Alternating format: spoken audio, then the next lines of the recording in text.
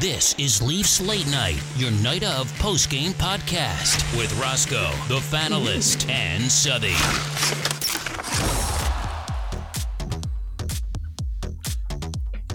Oh my God. Roscoe, Fanalist, and the Beaner. Why is there no oversight for the officiating in this league? That is absolutely embarrassing. What happened? Just like Bush League, like what? This is the National Hockey League here. We need to be calling things. Exactly. Like, even Frege said about the Ovi hook, like happened last night, happened tonight. It happens, but it shouldn't happen. Yeah, and that's important to note that this is not just coming from a Leafs fan point of view. This is happening all over the league. It doesn't matter what game you watch. The officiating has been absolutely horrible this season, worse than I've ever seen it. It's like everything from the playoffs last season. They just said, let's just keep that going. Let's not call anything. So it's like I said before, let's just, instead of everybody being shocked by us not calling anything in the playoffs, let's just not call anything all season. Yep. A tweet from Mike Johnson. Don't like bagging on the refs, but the desire to not call penalties late or in OT is flat out wrong. Hook on Hyman, hold on Matthews. Those have to be called. Refs are deciding games in an effort to not be a factor in them. It has to change. Yeah, and I was freaking out from when Tavares was getting 3-on-1 and just absolutely held and hooked from every end. That was insane. And he was barely able to get the puck out of there, and then immediately goes back the other way. And then Matthews gets held. Oh my God, that was so bad. Everyone is pissed. Even the analysts on Sportsnet, they needed a moment to kind of collect themselves before starting the show. It's one of those things where it's, like you said, it's not a Leafs fan perspective. It's an everyone perspective. So something needs to be done here. Yeah, the Leafs didn't draw a single penalty all game, which is insane. This is 60 minutes of hockey. You can't tell me that the Arizona Coyotes had 0 infractions all game. That's impossible. Yeah. And not only that, they missed Matthews' goal. I'm not kidding. There needs to be... I've said this so many times. It got so bad in the NBA that they had to sit down between the players and refs and be like, all right, this is getting out of hand. Everybody's screaming at us. We got to sit down and hash this out. They got to fix this now. The playoffs are coming up. This needs to be worked out now. This is bad, man. They got rookie refs starting too in the middle of the season. Are you joking? This is in training school and game number 57 of the season. You do this in training camp or the preseason games, this is exactly. not the time. That's what preseason's for. But absolutely. So let's get right into it. Do Twitter questions first because I'm mad and that's what I want to do first. So the first one, Maple Leaf fan, just going to give a shout out. Too emotional to ask a question right now. Give me a bit. I need to settle down. All of us do. Yeah. So John asks, what's your at? I will at Toronto_John63. This is to us and at Tim Peel.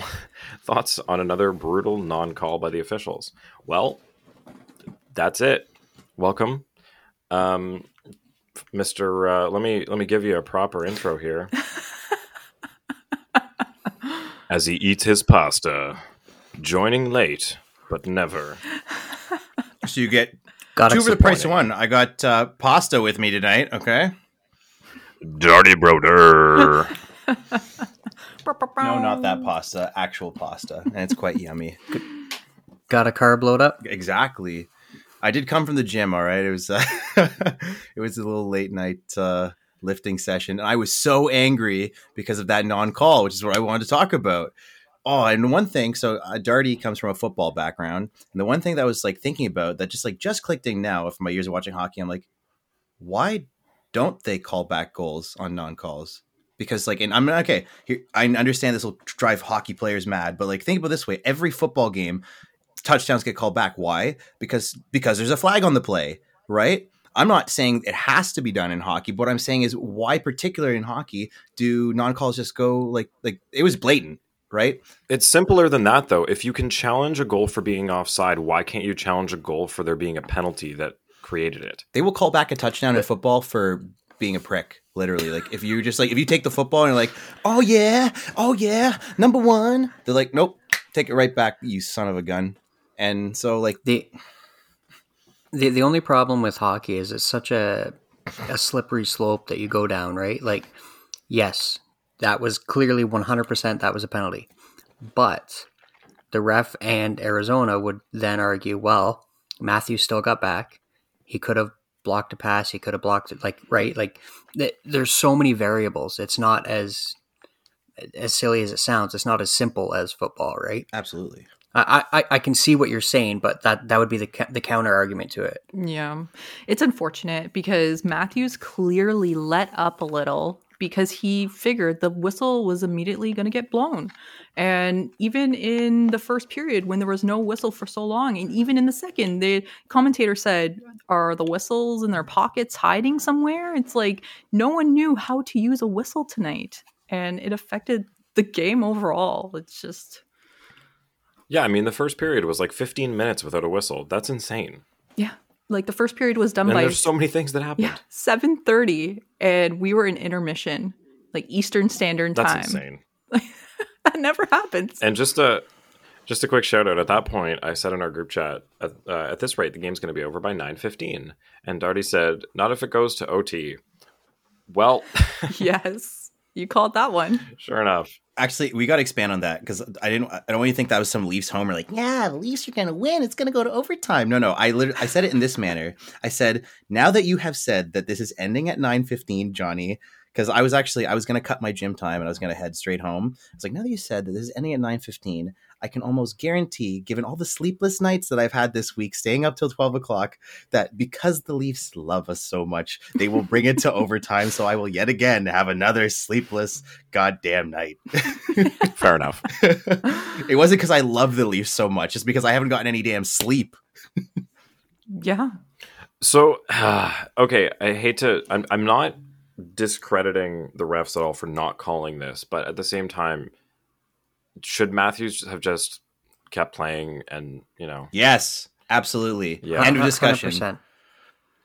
So I guess that's a lesson for him there, and just, you're never going to argue for a call. Like, they're never going to blow the whistle because you started yelling at them. How many times do you have to teach them this lesson? This is not the first time. This is not the second time. This is not the end. This is not the beginning of the end. This is the end of the beginning. This has happened so many times now, Johnny. Like, someone has to take that man in the room and say, look, you will not get the call. This is not football. This is not soccer. You play to the fucking whistle or you will get a fucking... This is maddening. But at the same time, it's like if you're in a workplace situation and a manager is abusing people, and you're just like, all right, I just need to fall into line and just go with how this is not being done properly. Like, I mean, I know that's an extreme because this is a sport and it's officiating is different than being a manager, but I mean, that's the only parallel I can make. And in that situation, like, you have to say something. Like, so I get it that if you just kind of allow this to keep happening and no one argues it, then it's just going to continue to happen. But then like, I'm glad he made a stink about it because, like, unfortunately it led to there being a goal in overtime and they lost. Mm-hmm. But at the same time, there needs to be a discussion around how bad the officiating's been this year. Mm-hmm.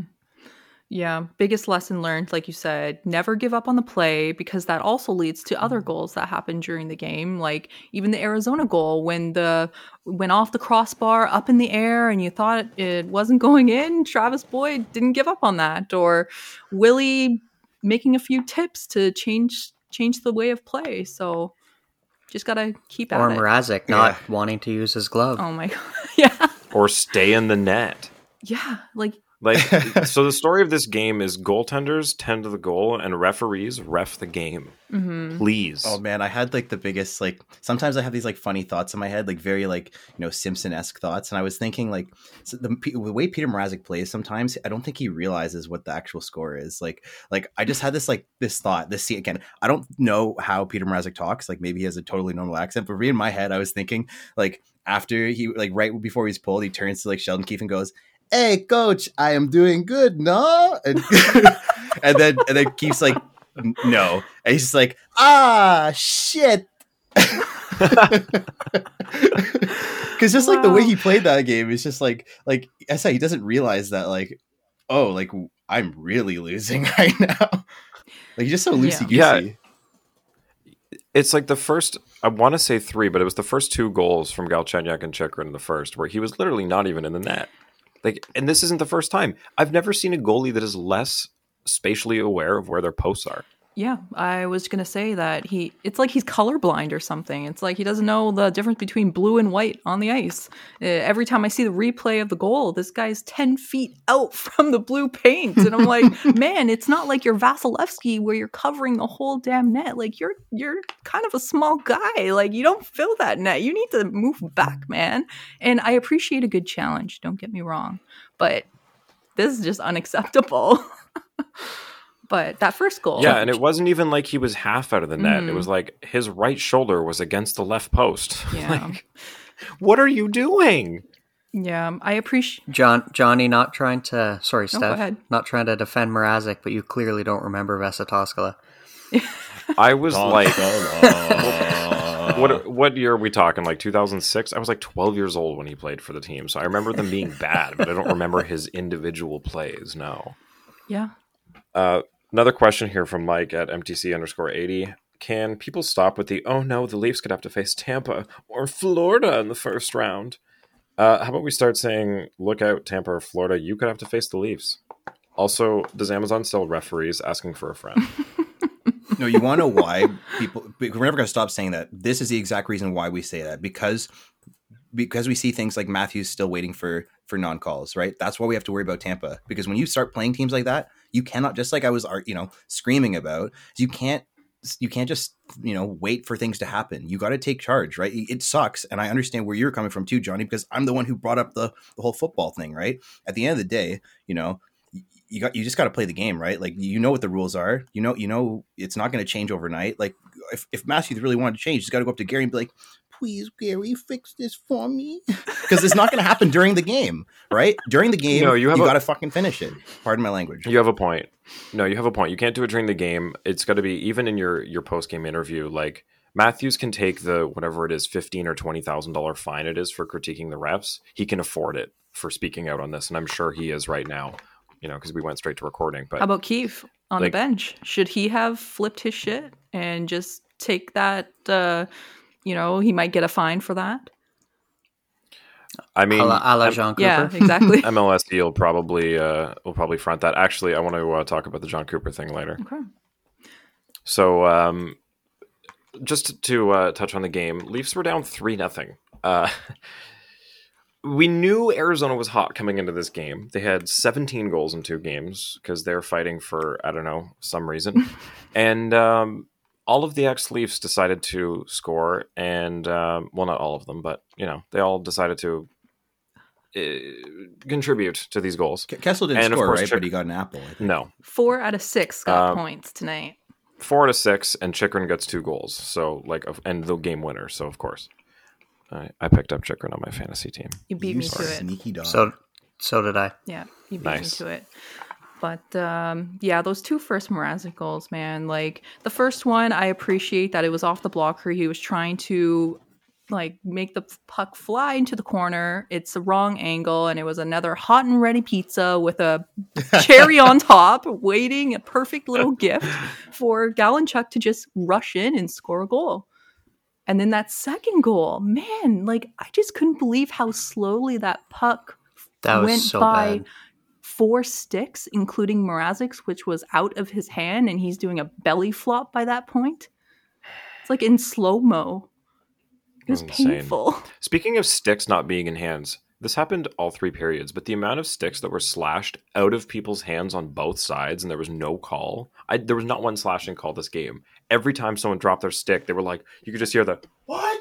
What? You need that creepy graveyard theme every time you bring it up, because we're sending more sticks to the boneyard, baby. Yeah. Long gone. Back to the forest where that twig belongs. Shout out to the Leafs equipment manager who has. Have you guys seen the video where he's watching Darty and Bean? Have you guys seen this? There's a video. I think it was on TikTok that the Leafs posted it, where their equipment manager has all the sticks behind him, and without looking, he's watching who has the puck, and you see his hands move to whichever player has the puck. Yeah. It's insane. He's like he knows the order behind him of all the sticks. It's like Guitar Hero. He has a finger on each stick ready to just grab it at any moment and changes with whoever's on the ice. Like it's actually really cool to watch. he's got this pit crew. It's literally Guitar Hero times 3. This NASCAR pit crew accuracy with like the Ollivander's wand. Like, I know which stick belongs to this gentleman. Yeah. This is the stick for you. Yeah. Oh man. Man. But Keith's challenge though, getting rejected, something that doesn't happen very often. No, and am I wrong? Was that not offside if you cross the line backwards with the puck? The rules changed. Not if you have possession. Yeah, and they changed Okay. the rules Oh, with that's the part of the skate change. too, right? This year? Yeah, it's a vertical plane now. You don't have to actually have your skate technically on the ice as long as it's in the vertical plane of where the blue line is. 'Cause that was pretty annoying. Gotcha. Like, that was why that was adjusted, if I'm correct, right? Mhm. Yeah. Yep. Yeah, it just seems that everybody, even Keith, is still adjusting to that, and myself, We're clearly. learning. But that's my my giraffe noise. And I feel so blessed. don't go telling Steve Dangle to do it, guys. I don't appreciate that. That's my thing. Yes. What a great shift from this third line, though. And Keith has been speaking so highly about this third line. I mean, Mikheyev rushing into the zone like normal, passes it to the point, a huge shot from Lily, which love to see it all day long. Kerfoot keeps the rebound alive. And yeah, Engvall right there on the doorstep with his long ass neck and reach. Just puts that shit in. That one's... There was like only enough room for the puck to go in there before Wedgwood's pad and skate got in there. Man, shout out to Engvall for squeaking that one in. Yeah. Because man, at 3-0, you got to get anything to shed some life back into this. So especially with more than half the second period left, Definitely. but they couldn't. that They couldn't. that keep it up third there. line is awesome right now. Yeah. Yeah, I mean Kerfoot was fantastic. He scored the next goal. That shot was disgusting. I said like Frogger through the traffic. I was looking at that. There's so many people in front of the net on both teams. I was like, how are you going to find a clear? Oh shit! He just got that clean through everybody. And it was a beautiful snipe. Amazing. So nice. Knuckle puck straight in.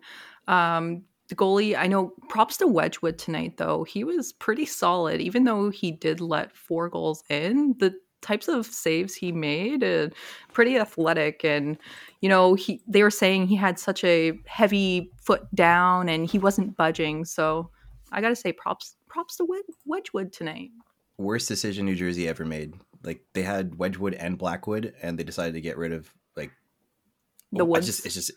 like they were perfect. Like sometimes like injuries and stuff will, you know, obviously ruin your goalie dreams. It's happening to us currently, but those guys are both young. Like New Jersey's gonna regret that. So Yeah.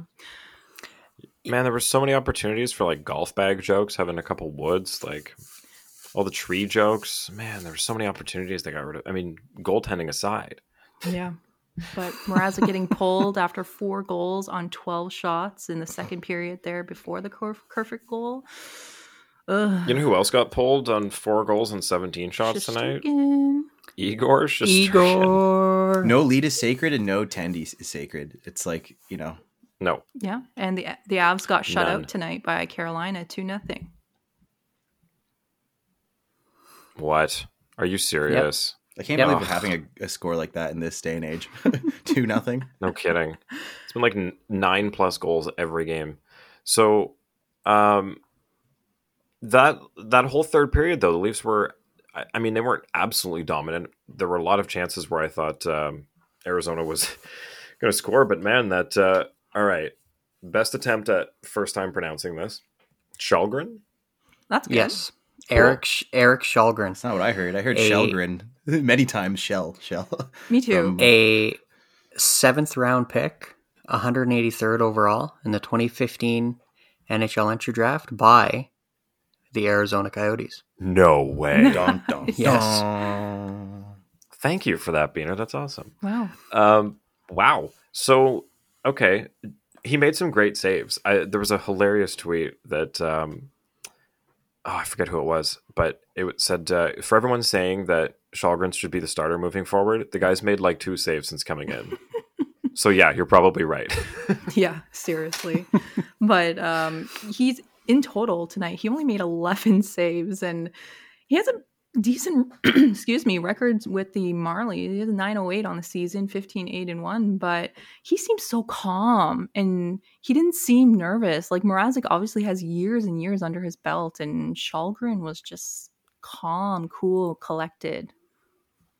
And you'd think he'd be nervous coming in a 4-1 game where a guy who's, like you said, got so much more experience than him is getting absolutely lit up. It's like, I was with the Marlies yesterday. What's going on? I'm going against the team that now has 19 goals in 3, 6, 7, 8 periods. No thanks. But no, he held it together. He made some, like you said, it was 11, but some great saves, a couple good catches. I mean, the crowd was behind him. Every save he made, they were cheering. Especially his first one. That was awesome. Well, I think to preface why I was so mad at Matthews too is like Buddy was doing so well, and you decided that you wanted to wait for a call and just screw. You know, it's like, oh, the bomb's dropping, but I'm angry that I'm not getting a call. It's like he's gonna get scored on. Yeah. Fair. Shout out to Matthews though for yet another save. I think his third of the year on the goal line. So Selke, please. Yeah. Big I bum. think Bunting too. Yeah, Bunting and Matthews both saved that. Can we bring up the fact that there is a very real potential that Matthews could like pull a Carey Price and win every award that he's eligible to win? Yeah. Like, and not trying to be a homer here, but seriously, he could win the Hart. He's probably going to win the Rocket Richard for most goals. Yep. He's not far off from the points to win the Art Ross. Mm-hmm. Yep. He's only, I think, 6 back or 5 back. Yep. Rumblings around the league that all the players are thinking this is the best season he's had. So there's the Ted Lindsay for most valuable player voted by the players. Yeah. And then the Selke for best defensive forward. I think he could do it. And I mean, the only other one is what, Conn Smythe? That's playoff MVP there, Johnny. I know. So that, hey, you said all the ones he's eligible for. So This is true. If we're talking eligible, if he can do it, that's the icing. So before he won the Calder, no Leaf had won a major award since '93 when Gilmore won the Selke. Wow. And then previous to that, like the last Leaf to win the Hart Trophy was 1955. We're talking Ted Kennedy. Wow. Legendary Leafs. So 67 years ago was the last time. I think it's a Leaf very player won real the Hart. possibility that he wins all 4, what is that, 5 trophies? Mhm.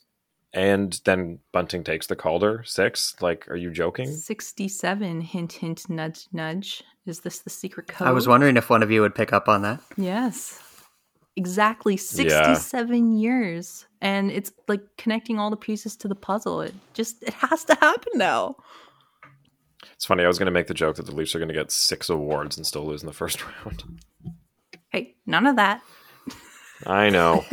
So It would be Kerfoot with a beauty three snipe, awards like we and said, losing the first but- round. 3-1, right? Guys, since we're talking about Matthews, his goal tonight was beautiful. Like, I've never seen this. I actually have never seen this where someone scores and they continue playing and then the goal horn goes off while play is still going. Like, I've seen them like stop and review it at the next whistle, but I've never seen the horn actually go off while play is still continuing on. Yeah. And it's weird because the broadcasters were talking about it. They're like, we're still waiting for the goal horn to go off. I'm like, wait, that's a thing? Like, they'll just sound it off in the middle of play? But they did. And then And they I go can't back believe- to the time that it was scored. I cannot believe that they missed it. I mean, he pointed to it. Why wouldn't they say, all right, let's review that? Like, how did they just play that on? Because there wasn't a natural stoppage, right? they didn't even want to stop the play, it seemed. The whole game. Not even this. But are they not allowed to stop? If he points and says I scored, are they not allowed to blow it down and check it? They are, but then if he was wrong, then it's like egg on their face, right? Because then they stop the play just because a player told them, hey. It's another one of them gray areas, right? I mean, a face-off looks better on the refs and the broadcast and to fans watching than the goal horn going off a minute later while people are playing, in my opinion. It just seems kind of sloppy. But anyway, Matthews had a beautiful goal, manages to squeak it in around Wedgwood's foot that was in the net already. And then Willie closes it off to tie it at 4-4. Let's go. Yes, what a nice With a beauty shot. feed from Kerfoot. Yeah. And Matthews' goal, we got to shout out to Bunting because that was an amazing pass as well. Oh my God, overtime was nuts. Until that goal, like the first back and forth, that was crazy. It was Nylander had the breakaway too. Yeah. Damn. And Yeah.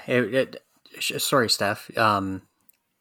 Yet again, props to Shalgren. Like those saves in OT, just shutting the door like he did. Even the one that beat him, you can't really fault him.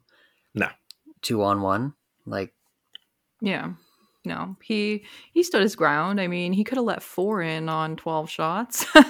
He only let 1 in Exactly. on 11 shots, and it's his NHL debut. And I think he did really well considering the circumstances. So we'll take the points. Should have got the 2, but hey, it's Arizona. We kind of expected something like this, right? Yeah. Okay, I know this seems a little far-fetched, but what's the chance he actually starts the Heritage Classic? With how shaky Mrazek looked, why not? Like on one end, it's like, how do you start a guy in the Winter Classic for his second game ever, his first start ever? But on the other end, how do you start Mrazek after that? I know. Yep. Like it's a catch-22. Like there's no win there. But I think the best chance you have is Shalgren. Yeah. I mean, look, this is when Binnington broke out, was halfway through the season. Why not give it a shot? You've got literally nothing else and nothing to lose. It's like that movie Big, where he's a child all of a sudden becomes an adult, and now it's like I have a real job now, like responsibilities now. Exactly. It happened to Tom Hanks in Big. It's an Office quote. Man. Yeah. They have to try something, right? Because it's not like we're halfway in the season anymore. The time's ticking down, and I'm sure Keefe wants to solidify the lines and have that backup plan ready to go, because clearly the backup plan they paid for isn't that security blanket that we thought he would be. So just got to get playoff ready. And Kallgren, second NHL game and Heritage Classic, hey, that's already huge props to him. So whether he plays or not, I think they're going to give it to Mrazek, though. Honestly, I do think that, but I agree. I'd put Kallgren in. Okay, so we just got to get through a couple things quick here, because the Jack Campbell injury raises a couple questions. The first of which I want to ask is, do we think this is something that was bugging him before, and they're saying, okay, it's bugging you enough that you actually can't play, we wanted to try it out, we're going to pull you? Or is this, we're going to put you down for a bit to have a break, and what's been bugging you the most? Ribs? All right, rib injury. Which one do you guys think it is? Because I'm kind of split.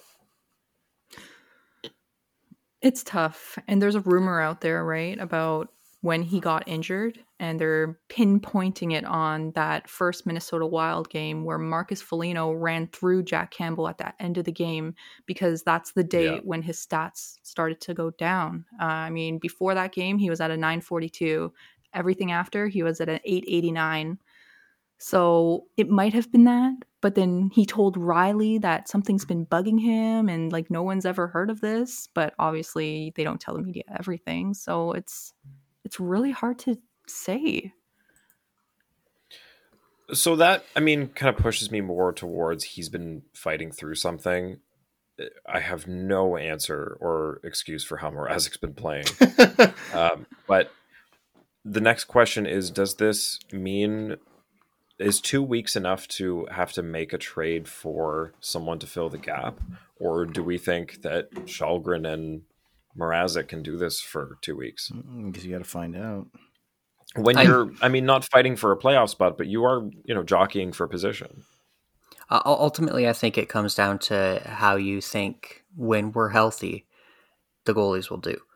If you still have faith in Campbell and Mrazek, like Dubas said last week, you ride it out with these two. You're already in the playoffs. It's not like you're going to miss the playoffs. Mm-hmm. Fair. Right? So you ride it out. You don't... If you were going to do a trade to get a defenseman, you do a trade to get a defenseman. Mm-hmm. You don't ruin your plans that you had been building just because of this. Like, it'd be different if it was, okay, Matthews got injured and he's out the rest of the season. Then you'd need to try to fill those center minutes.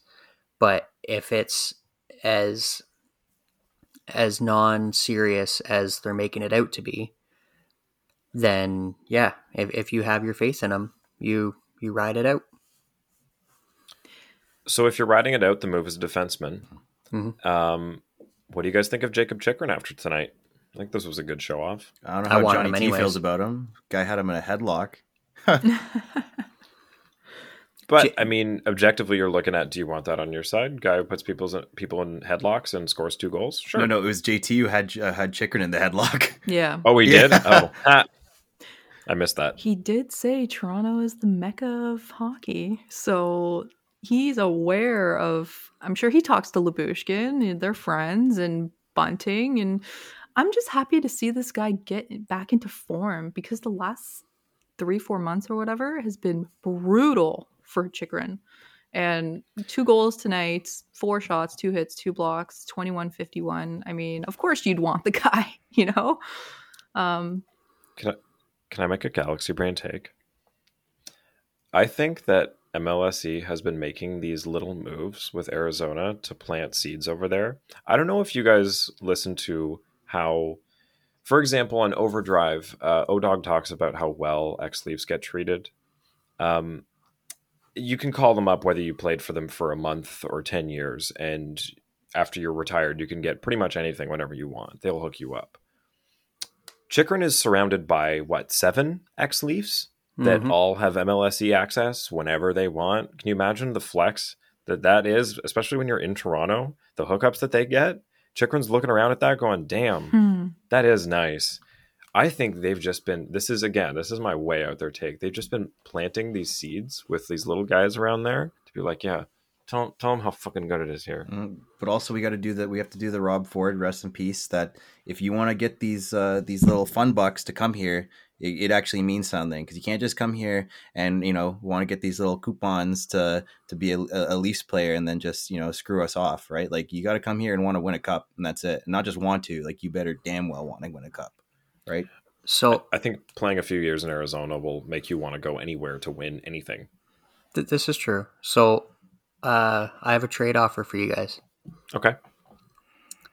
The Leafs trade Justin Hall, William Nylander, and a 2nd-round pick next year for Lawson Krause and Jacob Chikrin.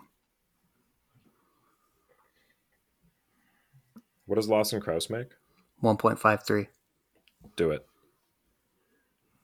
You'd want to How lose does Justin Willie? Hall sleep at night knowing everybody just like includes him in all these trades? I honestly, I don't even know if... No, Arizona would do that because they need to spend money. And Nylander, I want to say I don't dislike Nylander. I don't want to run him out of town or anything like that. But it's almost looking like one of those scenarios, kind of like the Freddie one. Mm-hmm. He's good. He's a great player. He's got all the talent in the world. But maybe his time with the Leafs has just run its course. Yeah. And like we were talking about this last podcast, like who's going to be our Valanciunas, right? Like who's going to be the guy that we love, itty bitty baller. But at the same time, like we're gonna have to make that. Maybe we will have to make that move where we're gonna have to trade someone who it's gonna hurt, but all of a sudden, like it might be what puts us over the edge, right? And I don't know if it's Willie, I don't know if it's Kerfoot, I don't know if it's Hall, I don't know if it's a combination of all three and somebody else, but it's something. If we want to go over the edge, like to that promised land, we might have to make that kind of trade that's gonna scare the shit out of us. Yeah, and I think that's something that people don't bring up enough is that we talk about these trades from a perspective of, okay, who are we okay with losing? Well, that's not realistic. Let's talk about this from who are teams actually interested in. Like, we can throw Justin Hall into all these trades. We can throw Peter Mrazek into all these trades. If any scouts are at Leaf games, they're going to say, okay, that's worth a 7th, 6th, maybe 5th, the best. Like, what do you want us to say? They're AHL players that make over $2 million, $3 million. That being said, we got a half decent return for Lyubushkin. Or for Richie. Yes. Again, because the Arizona Coyotes are trying to reach the cap floor next year. They have like 3 players signed. Yep. Like I've heard rumors. I think it was even on 32 Thoughts. They were talking about them picking up the Shea Weber contract just so they reach the cap floor. So yeah, getting Nick Ritchie, who makes 3 point whatever next year, I get that. So it helps both sides. But I mean, if we're talking about anybody, I mean, that's why this Lawson Krause thing and Chychrun makes sense, because I think Arizona is the only team that's in a position to pick up the type of contracts the Leafs have, and it's not the small ones. Mm-hmm. Like, I hate. I mean, I think Valanciunas is the best comparison if anybody's familiar with the Raptors, where it's like you can't just keep players because you like them and because they've been here for a while. At some point, it has to be about what's the best decision if you want to win the championship. As I said, he had that itty bitty ballers commercial. Like everybody loved him. He was just a cool guy, you know. Like, yeah. And what about attendees though? Like, we're talking people. Are we still in? You know, Marc-Andre Fleury, is that still a thing? Or as much as I love Fleury, he's going to be a Hall of Famer. I would be more worried about ruining what you have with Campbell. Because even if you talk Fleury into coming, he's only going to be this year. He's not going to re-sign as a Leaf. Mm-hmm. So you're giving up a ton of futures for the hope in a long playoff run. Well, then if you go and do that, what's that telling Jack? That's telling him that you didn't have confidence in him to begin with. Yeah. You're And basically destroying him forever. Yeah. And then all those players on that team who built up this relationship with him, you're kind of throwing that doubt in their mind, right? Not that, like, it's a business. This is their job. They need to try and separate the personal aspect of it.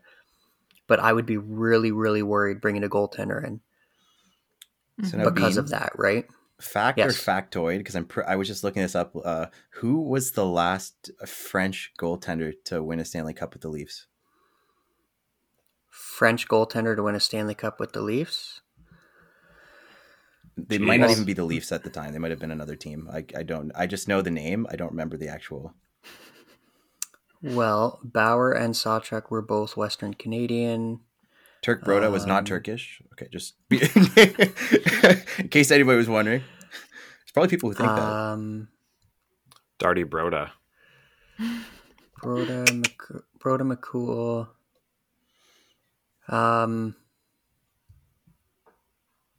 I'm going to say Hainsworth, but I don't think he was French.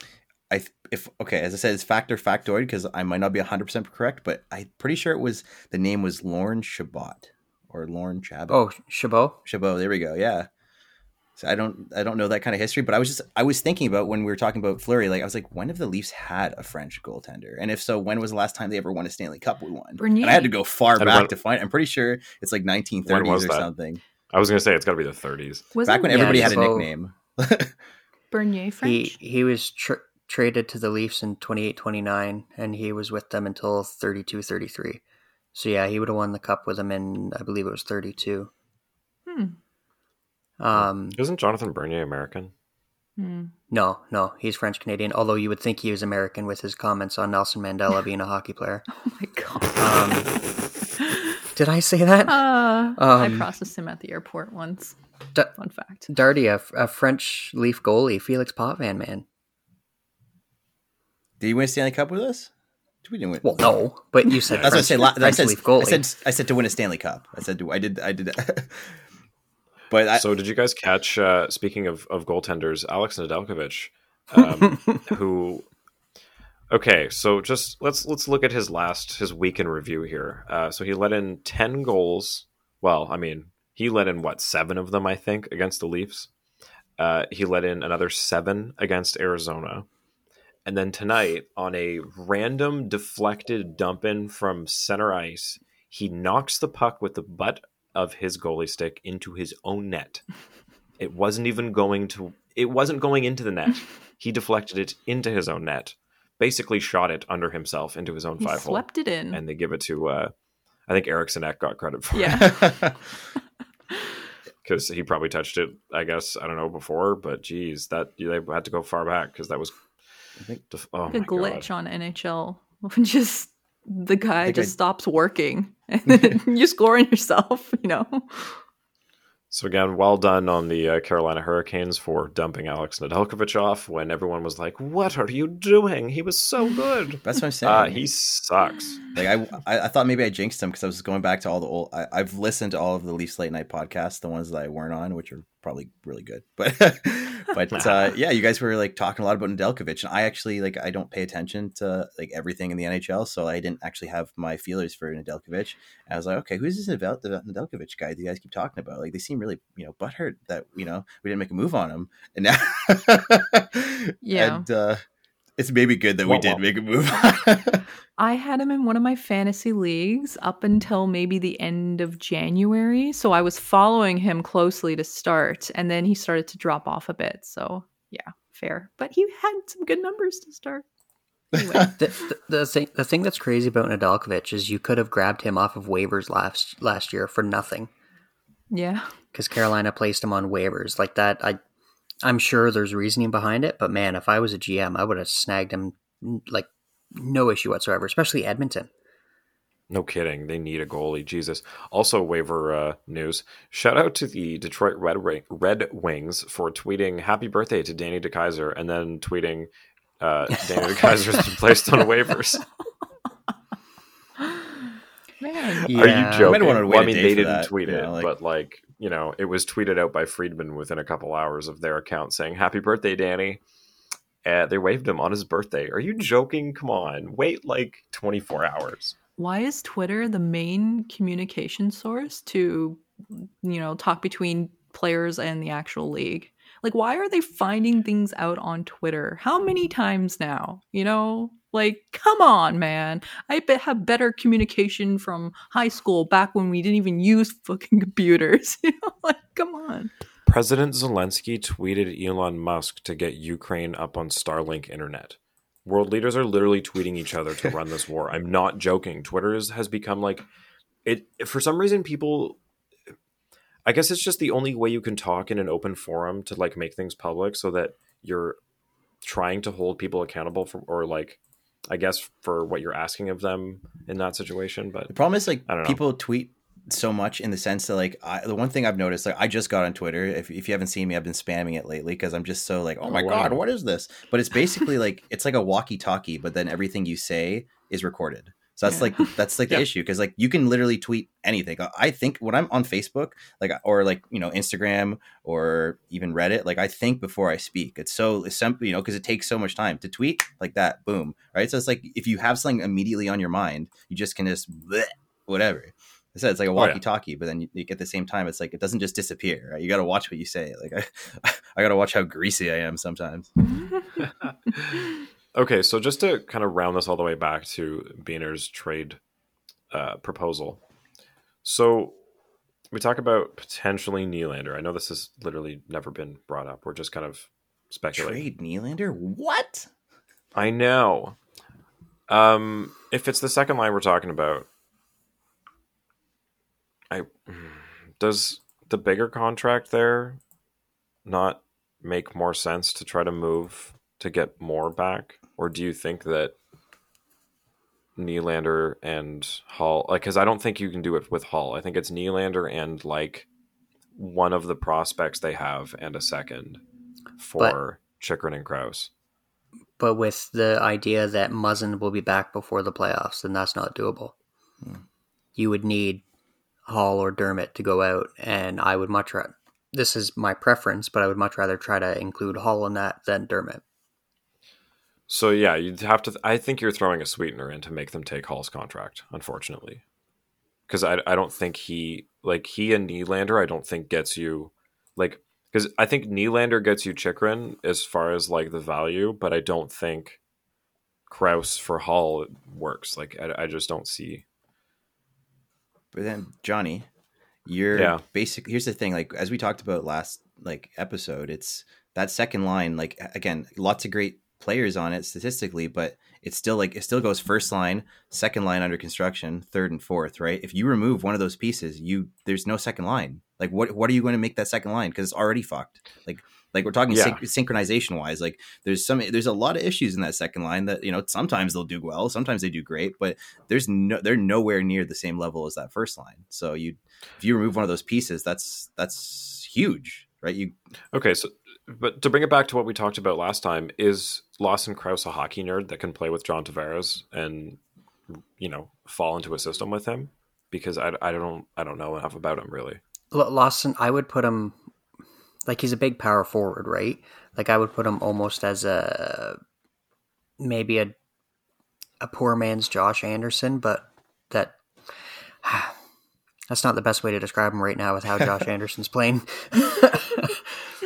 No, but I get you. Yeah, like he's a big body. He can score. He plays with a little bit of an edge, right? Like that might be the type of thing that second line might need. Poor man's Chris Kreider. Yeah, maybe that's a better description. Like keep Robertson there, Robertson, Tavares, and Krause. So you've got your playmaker and net front. See, that's the thing is I just don't know about a power forward with JT, because isn't his whole thing like in front of the net? And then if Krause's thing's in front of the net and Robertson's thing's firing it, I mean, I guess, but Krause is a big body, can go into the corners, dig it out. I guess, yeah, it could work.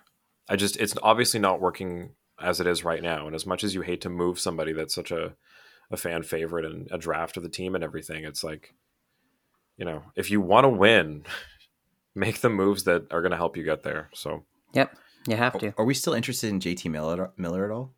Like, is that like a... Yes, but he won't move. Yeah, and I think he'd cost way too much for what he'd bring. I think you'd be I don't think the Leafs have the pieces to move for it. What would we honestly realistically move for him, right? Like I don't think they have, like, they would have to give up too much cap wise to be able to bring him in that they wouldn't want to. Like if you're talking bringing him in, it would be like they'd probably want Kerfoot plus, oh God, like you're talking moving Nylander, I guess, at that point for Miller. I don't see how, like, I know people have been talking about these other potential things for him, but like just to make the money work, if we're bringing Muzzin back, like there's no way unless you have to clear the cap space. It's not just about prospects and picks. What if we did a JT swap? Would they do it? I would, honestly. I think JT Miller would be a lot better with Nylander, but I that you're also trading your captain, so that's like yeah. And again, this is all just like throwing shit on the wall and see what sticks. It's throwing shit on the wall, but at the end of the day, it's the two of them are like almost $20 million, and it's not really working. Like they've tried different partners with them, and it's not clicking. So I don't know. Interesting to see. We got 11 more days till we find out what Dubas has up his sleeve. So to flip things over, actually, the Flyers signed Rasmus Ristolainen to 5 years times 5.1. Are we going to criticize that? Because I feel like that's... Is that a good deal? I mean, I think so, because of what defensemen are going for, but I don't think does Ristolainen go for 5? I don't know. I think it's like a $3.5 million. Based on what defensemen were getting in the offseason, it's a good deal. Like you look at Seth Jones getting 9.5 and stuff like that. But essentially this is Chuck Fletcher just saying, yep, I'm going to keep being an old man in hockey and give a defenseman who hasn't really shown us anything this year all the money that I can give him just to keep him. Yeah, let's keep in mind that he also got an additional pay raise just because he's right-handed. So we know how rare those are in the league and right-handed defenders. And I'm shocked to see the 5.1. I would go around 3-ish as well. I mean, he only has 14 points on the season, but I know he's not meant for points. I don't know. Is he their first line right D? I don't believe. I think Provorov is. Yeah, I think he's second. Right. So, I mean, that's like about what we're paying Brody. And they have Yandel too. Yandel is barely in the lineup. They're just playing him for his Iron Man streak at this point. Yandele Industries. Nice. But no, I mean, if you're is Ristolainen, I guess the comparative is Brody then for like 5 mil. Is he at Muzzin / Brody level? I don't think so. I don't think so, but I think he could be if he wasn't on such a garbage Buffalo team for so long. I think he had the potential to be a couple years ago. I think the reason why Chuck Fletcher made this signing is because they paid a lot for him to begin with. They got rid of Yeah. Robert Haig. They gave a first-round pick and then a second-round pick in next year's draft. So they were like, damn, we might as well keep him and get our money's worth somehow. But I guess.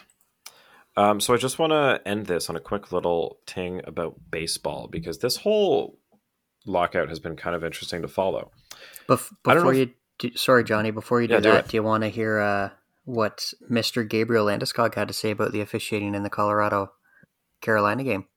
Ooh, I would. yes. Quote, in 11 years, I've never sat and talked about referees in a press conference ever. Sometimes it's time for players to step up and speak their truth. I am the one looking like an idiot for getting thrown out of the game, even though I'm just being honest. So he got tossed because he was losing it on refs. So Wow. this is multiple games in the same week. This is insane. This is 2 games in the same night. Yeah, including the no call on the Ovi Backstrom for hooking. So Yeah. He's just lucky he didn't cross-check the referee. That Ovi missed call though, man, like his shot, like his stick was wrapped around Hyman's waist like a seatbelt, and then Backstrom came in and just whacked it on the hands twice, and they're slowing this guy completely without making him eat shit on the ice. I don't know what else they had to do besides literally tackle him down to get a call. I don't know. It's brutal. They would have won the game in regulation. That's the biggest point here. Like, good thing McDavid scored the OT winner and got the game back for the boys, but the score changes once again. It changes the game, and that's why we're so mad. But yeah. Maybe the refs are like, oh, he just needs a lift. He's just tired. Just wanted a little ride. yeah, I really hope again, like they have a sit down with the officials, and this is insane. Anyway, baseball. So to solve the lockout, I would say this is a big W for the players. I don't know about you guys if you saw this, but this is so this was from a tweet. The Major League Baseball Players Association's historic economic gains. So a $20 million rise in the 2022 luxury tax threshold, which is the single biggest year increase in history for the salary cap. So they have a luxury tax like in baseball or basketball where you can pay over the salary cap and be taxed for it. So this allows teams that have more money to spend more money. Woohoo. Woohoo. Also, a $129,500 minimum salary increase, which is the biggest single year increase in history as well. Ooh. That's wild.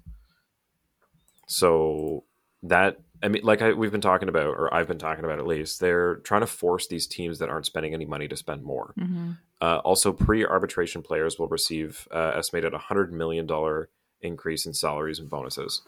So baseball is very confusing with how it works between when you get drafted and become a free agent. There's like a whole arbitration period, and you can like argue for how much you're worth. Anyway, they just added another word vomit. They added an extra $100 million into that war chest for paying out to players that are arguing for higher salaries. So the Players Association basically held out on starting the season until the owners were like, oh my God, fine. And I think this is a big W for them. So good for the MLB Players Association. Whoop, whoop. Very nice. Very nice. I hope they can strong arm Batman and company into something similar, because oh my God, they've made enough money off of these TV deals that the salary cap should be back to where it should have been had the pandemic not happened. I don't understand how Gary doesn't like allow a luxury tax anyways. Like the guy likes money, clearly. Like but riddle me this though. I don't understand where the money like necessarily is divided, in a luxury tax. Like in my head, I just think of like Monopoly. I'm like, oh, it's going, right underneath free parking, and then whoever lands on it gets it. Like I don't know how exactly that works, like the luxury tax money, but I just feel like putting more money into your own league, like allowing teams to spend more money, like can only benefit the league in general. Yeah, shout out to Alan Walsh and Adam Wild for learning me on this. But the revenue sharing is actually only $5 million per team. I think that they got. It might even be $2 million. It's somewhere in that range. It's one number or the other. but that's what the Leafs and Canadians and Rangers and everybody pay out to, like, Columbus and Minnesota and Arizona. So the check that they get is only a couple $1 million. I thought that teams like New York and Montreal and Toronto paid about 10. They do, but the check that those teams get, Oh, yeah. like each individual team once it only gets split gets out, yeah. like a couple $1 million. So at the end of the day, it's like, that's pointless. Like that's a penny to what these franchises are worth. So the point of the salary cap is to stop stupid contracts from being signed, like Zach Parise and Ryan Suiters that just got bought out. So they're trying to avoid those things from happening, which I get, but to not allow teams that have the money to spend the money they have and then split that money up to the other teams is just insane. Like, I don't get it. Yeah. And how about we start penalizing these referees? They want to make more money? Get some money from your referees and buy them some new whistles while you're at it. Because they definitely just picked up a couple people that were laid off at Foot Locker. Yeah. So, Oh my God, yeah. Darty, One of them was MGK, actually, in his black and white striped shirt. Oh God. Darty, you had my brain going there, so I pulled it all up. 17 goalies have played for the Leafs that were born in the province of Quebec. That's okay. That's pretty cool. But that's like they played like Yeah, all time, and only 13 of them have played more than 5 games. And you are right. It was only Lawrence Chabot who won the cup with them back in you go. 1932. Wow. Good There you job, go. Nice one. Darty. Good job, Bean. you know what? But to your point, no, go ahead. It's a quick one. You know what? Like some days I'll be sitting at work and I think, what can I do? It's like I think of you ever heard that game show back in the day, Stump the Schwab? That's how I feel like anytime Bean's around. I'm like, man, what can I say to like sound a little bit smarter in front of this guy? Because I just, you're just such a wealth of knowledge. Okay, and I said I got a lot of gray area in my knowledge. I said that Phil Kessel played 1,300 games. I'll never gonna live that 4 more down. years. Like 4 more years. he may, but like I just He might, yeah. I'm terrible at math, right? So I'll just stick numbers on a wall, but you guys actually know, you have, real facts, real numbers, real history. So like, yeah, like I when I'm sitting down thinking about these, like, I got free time. I'm like, what's something interesting that could like actually make, Bean like have a laugh, or even Steph have a laugh, be like, wow, that's a good one, Darty. You got me on that. It's a very depressing rabbit hole when you go down the Leafs. No, not anything about that. But when you go down the Leafs history of some of the players that they've had and let go or traded, I know you guys are thinking recent times, but like the Leafs had Bernie Parent, went on to have a Hall of Fame career with the Philadelphia Flyers, winning 2 Stanley Cups. Oh. The Leafs had Jerry Cheevers, went on to have a Hall of Fame career with the Boston Bruins, winning 2 Stanley Cups. Lovely. Ken Dryden grew up in the Leafs' backyard, and they didn't pay any attention to him because he was this tall, lanky kid who they felt couldn't play goal. The Leafs found out about Bobby Orr 2 years before anybody else did, and they said, we'll sign him when he's 18. And then my God. Boston swooped in and signed him when he was 14. Bean, I think you have like Wait, what? archives in your basement laminated with all of these facts that you're like preserving. What? And I just Back saw up. Southey in my basement. Like, Back geez. up. Back the Did you hell feed up. him yet? Boston Bruins were allowed to sign Bobby Orr when he was 14 years old? So back then there was like next to no restrictions, right? Sounds like a soccer deal. Pretty much. See here, Have Bobby, you heard of you're going to be a these star. sign kids? They sign these soccer players at like 13 years old to future contracts. It's insane. Come here, boy. Oh yeah, and they're in like if you sign for Man U, they're in their basic academy, right? Forever. Yeah. Huh. So anyway, Bobby Orr, how the hell do you sign a contract at 14? A pack of bubble gum and some chewing tobacco. Like, do you even have an agent? Yeah, his mother. Basically his parents. So he this can't be right here, but this is saying that he was signed when he was 12, but that was when he was first brought to all the scouts' attentions, and I don't think he actually signed until he was 14. That's insanity. But he still couldn't join the team until he was 18. How does it just, so there's no draft then? No, that was back before the entry draft. Basically, the original 6 teams had areas. So, like, Quebec was the Canadians. There was basically almost no way for a player or for a team to get a Quebec player. Toronto had the majority of Ontario, and they had a pretty good stranglehold on Western Canada as well. And then anybody that wasn't deemed to be top notch kind of trickled down to the American teams, as silly as it sounds. What the fuck? Basically, the NHL teams would sponsor junior teams. Like Toronto was really big with the Mississauga St. Mike's, the St. Mike's Majors. So they would find young kids and they would basically throw them in that school, and they would play up through the ranks with the St. Mike's, and then end up being a Leaf. Huh. I never knew this. So when did they bring the draft in? I want to say it was 64. That's just going off the top of my head, but right around there somewhere. And Wow. that the entry draft was absolutely abysmal for the first handful of years. Like, nobody knew what to do. That was a I don't really think damn any team good would have had guess. like scouts. First NHL amateur draft was held at the Queen Elizabeth Hotel in Montreal on June 5th, 1963. Wow. Nice. I was off. Wait, so I didn't know that they're trying to hold it at like the same place as the first one again. Because I don't know if you guys saw it with the I don't know if they're holding it there, but with the new stupid playoff logo, the font is no, the font on it is the font from the Queen Elizabeth Hotel. Interesting. Are we the first people to break They- this news? No, I was on Dangle's podcast. No, but like break it like this. Like are they actually putting 2 and 2 together there? That like it's the first, like place of the NHL entry draft, or I don't know, maybe. But they said that the font on it is like from the original. I think, yeah, because it's the place where it wasn't the Queen Elizabeth Hotel where the NHL was founded, technically. I have to look that up now. I'm pretty sure they call it like the birthplace of the NHL. It I mean, there's a couple places that Yeah. that claim they hold that title. I know there's a small town outside of Ottawa here that says it's the home of the NHL. There's a little museum. Yeah, because they had a couple different meetings because they wanted to kick Ed Livingstone out of the league. He was the owner of the Blue Shirts. Gotcha. Well, this has been a fun history lesson. Thank you so much, Justin. Yeah. Always a pleasure. If you ever get bored, I can just go on for hours. So, looking ahead to Sunday, we got the Buffalo Sabres outside at Tim Hortons Field in Hamilton.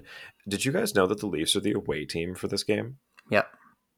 Why in the hell in Hamilton are the Leafs the away team? Yeah. And the theme is what? Canadians and Americans or something? Like Is that actually Yeah.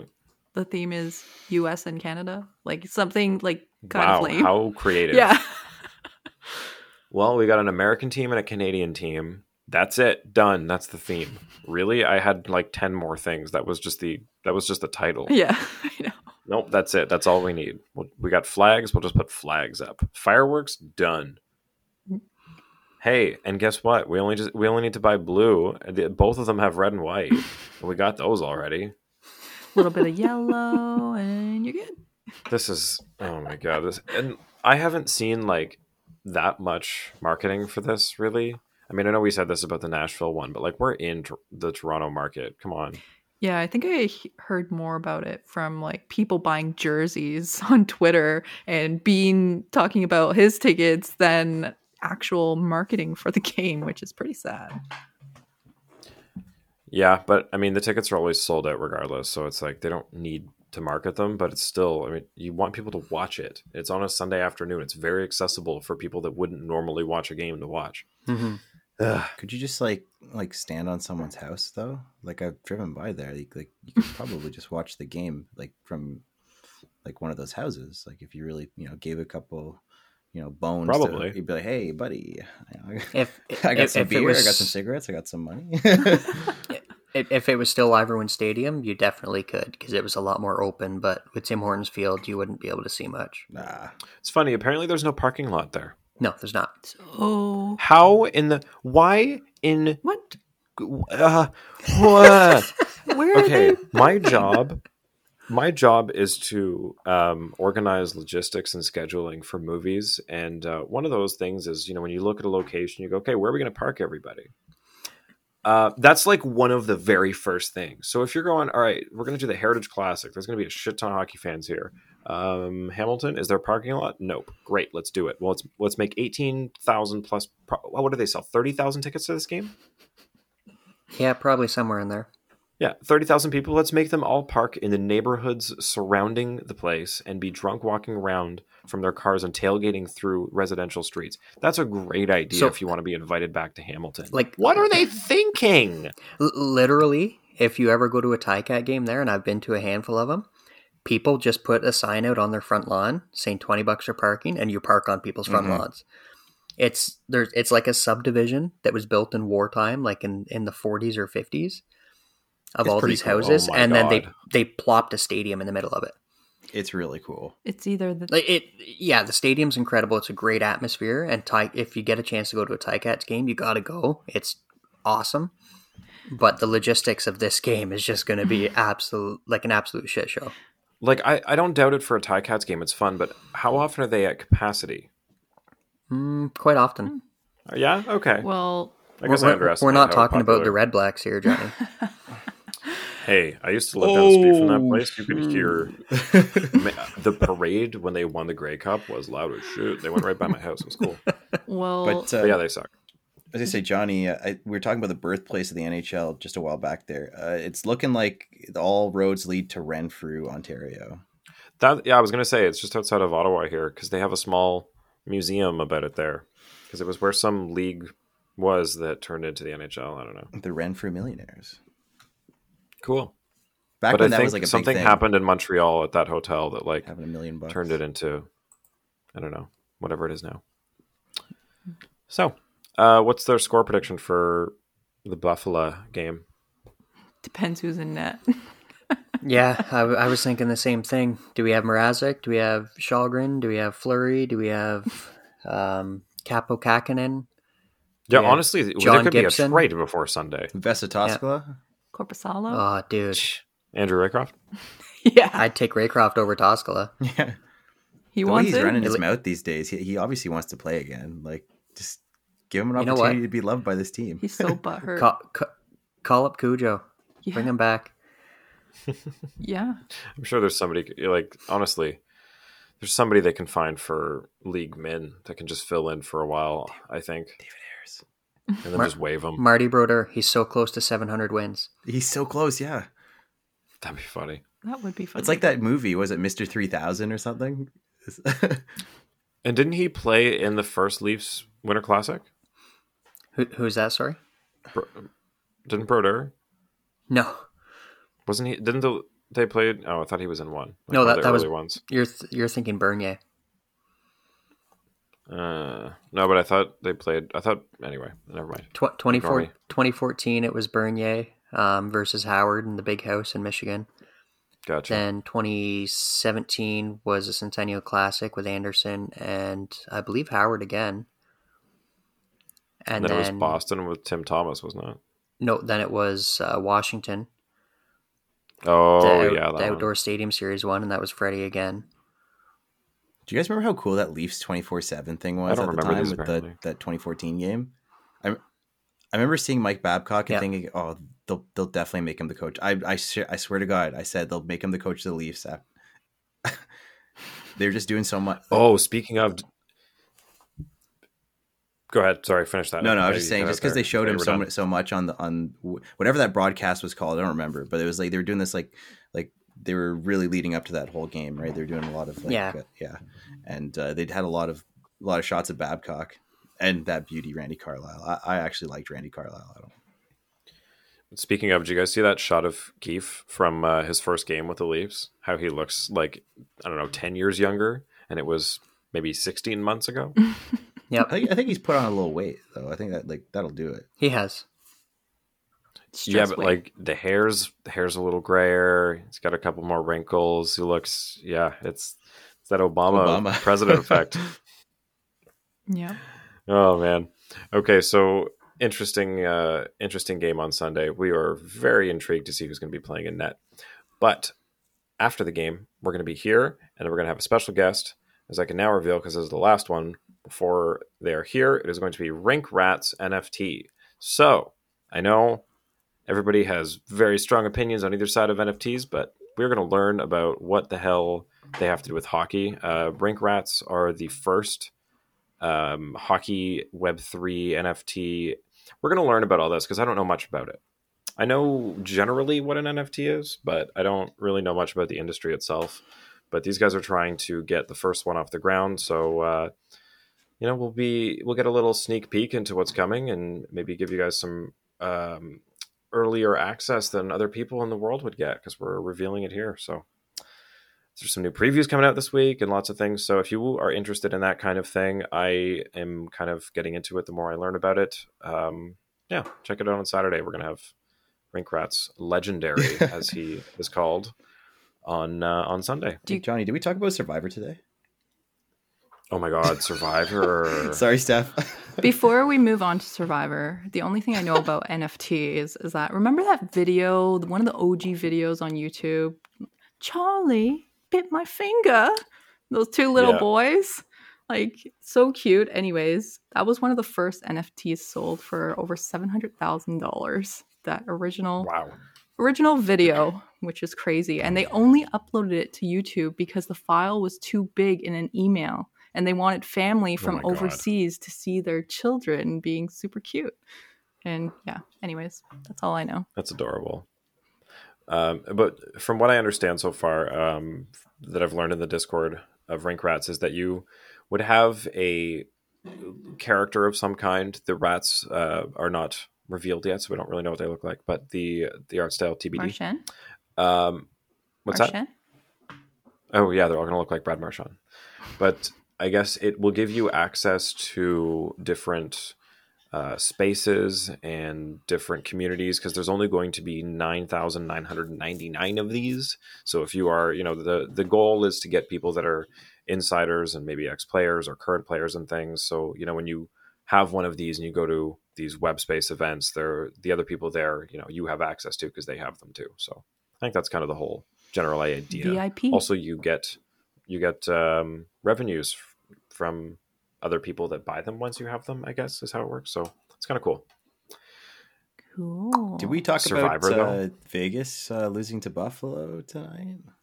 Oh my God, we didn't. And Jack Eichel was quoted as saying, "That's the loudest I've ever heard this place. It only took 7 years and me leaving for them to get into it." That's hilarious. I love Krebs it. scored. Did Thompson score? I don't think so. Please. Oh, I know. He's been dragging If me Skinner down. scored, I swear to God. Yeah, my team sucks tonight. Literally, the only goals I got were 2 from Chikrin and 1 from Matthews. I benched Alex Killorn and he scored the only goal in this game. I'm so mad. I had an awful night. Former Leaf Ben Hutton scored for Vegas. The only goal. Of course he did. So if Tampa's anybody's losing 3-1 right now, by the way. Yeah, to Calgary. It's great. Who's in net? So if anybody watched Survivor, it was fantastic. There was a great 2-hour premiere. I don't want to spoil too much because I know Sadie hasn't watched it yet, but shout out, there are not 1, not 2, but 3 Canadians on this season. There is one girl from Montreal, and then there's a girl who's from Whitby and a guy from Ajax. Whoa. And the ones from Whitby and Ajax are coincidentally on the same tribe. Oh. So they got split into 3 tribes, and the 2 of them. Could you imagine? You enter to be on Survivor, and you get flown all the way to Fiji, and then they split you up into teams, and you get talking to somebody who's on your team, and they are from 15 minutes away from where you live. Yeah. What are the chances? Could you imagine? That's absolutely insane. So the guy from Ajax is a vet tech, I think. He's pretty cool. There's always like a doctor of some kind. But yeah, it's looking like a good season. They lost 2 people in the first episode. One guy got his shoulder popped back in after it popped out. It was sick. Ooh. I love watching like chiropractic poppings and things. So this guy in the first challenge, he was carrying 2 oars, and he fell over and landed on it, and it like dislocated his shoulder, and so he's like walking around with one down. And so the the medical staff came out. They're like, we can pop this back in with some, some painkillers and like this. He's like, no, just do it. Just do it. I'm good. And so you see and hear it like just like back into place. It's so Johnny, cool. I feel like you're the type of guy that also lands on like pimple popping videos after browsing for so long. You called it. And tune into the next episode of Leafs Late Night where we fix someone's herniated disc. Yeah, live. I'm into the Live. really weird corners of YouTube. I just end up there. It's stupid. It's either I learn about the Banana Republic or it's like, some ASMR soap cutting thing into people getting their necks cracked. So that's my YouTube cysts. in a nutshell. When you were talking about how he just said, yeah, just do it. It reminded me of when I broke my nose. Doctor came in just saying, hey, you want to sit on your hands? So that I wouldn't punch him as he reset it. Oh, no. You want to sit on your Damn. I dislocated my, whatever you call it, my pinky toe once. Like it was, or no, it wasn't that one. It was my big toe.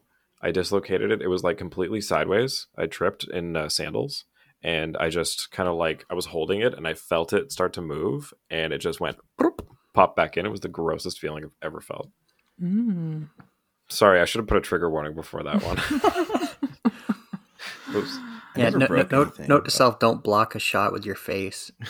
Yeah. No, trust. All right. So I never broke anything, but knock on wood. But when I was younger, I was stupid enough to be like, oh man, I really want a boogie board right now. So I was like attempting it and I was like doing an okay job at first, but then I just really I was running and I jumped on the thing, slipped, and the board flipped right into my face. And I was probably like 11 or 12.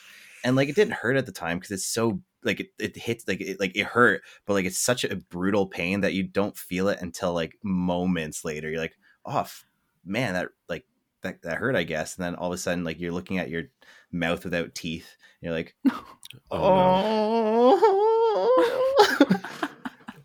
oh man. I remember when I was in second grade, I got my 2 front teeth knocked out by a tennis ball playing red butt. Canadian classic. Canadian classic. The object of the game is to throw a tennis ball against the brick wall that is the side of every school in Ontario. And I don't remember what was it. What was the object? You had to run and touch the wall if something happened. If somebody caught the ball without it bouncing, then they would have to throw. Their job would be to throw it immediately to the wall, but you'd have to be running to the wall because if you don't touch the wall before they throw it to the wall, then they get to throw it at you. Apparently, or there was different variations, but I thought that was the main motivation for running to that wall because I was a little chunkster and I'm like, oh shit, no man, I'm gonna get hit. So I'm like, I'd never run that fast except for red butt. See, so basically the object of the game was to outrun a throw. Yeah. So there was no way you could win. In my day, we didn't play red ass. We played whip. So it's the exact same concept, but you hit the person, not the wall. And you just chuck that tennis ball at whoever's running to the wall. So nice. Yeah. I love that we were a sheltered little small town school that called it Red Butt. And apparently it's called Red Ass. I thought you were just censoring it for the show here. You actually called it Red Butt? Yeah. Yeah. Oh, yeah. 100%. Where'd you go to school? Where'd you go to school? Shout out the elementary school. Saint Antoine Danielle. It's in North York, Toronto. I grew up in Toronto, guys. Yeah, fair. RH Cornish Public School. Port Shout Perry. out Chris Johnson. Port Perry. Nice. Port Perry? Wow, nice. My girlfriend's family's in Blackstock, so you'd actually know where that is. Or not. Never mind. Continue on. Blackstock. I don't know where Blackstock is. I know where Blackstock is. It's 5 minutes down 7A going east. If you blink, you'll miss it. Shout out to CR Gummo, which is not a school anymore. I think it is, but it's a new building. Anyway, the building that I went to is gone. My high school and public school are both torn down and new buildings now. It's kind of sad. Shout out us doxing ourselves, all right? We're gonna have fans show up to it, like send us a picture of the little elementary school pictures they have on the wall. Yeah. Oh my god. I remember when we were in first grade, we still took the one where they had the panoramic shot of the entire school. This is a hockey podcast. We're rambling now. We're going to sign off for the night. Thanks for tuning in. Give us 5 stars and leave a review. We'll be back on Sunday. Learn about NFTs. This is Leafs Late Night. Follow Darty Brodeur on Instagram and Twitter now because he's going to be on Twitter. I hit the outro And button, Bean. but it's not Follow playing, Bean. So, Bean needs some And follow- people. at Bean25 or is it JBean25? JBean. Bean 25. Or Bean 25. You heard it here first. JBean25. It's not JBean. It's just Bean. Follow And it's Bean25. BIEHN, the hard way. Follow us on Twitter and Instagram at Leafs Late Night, your night of post-game podcast. Available after every game on YouTube, Spotify, Apple Podcasts, Audible, and more.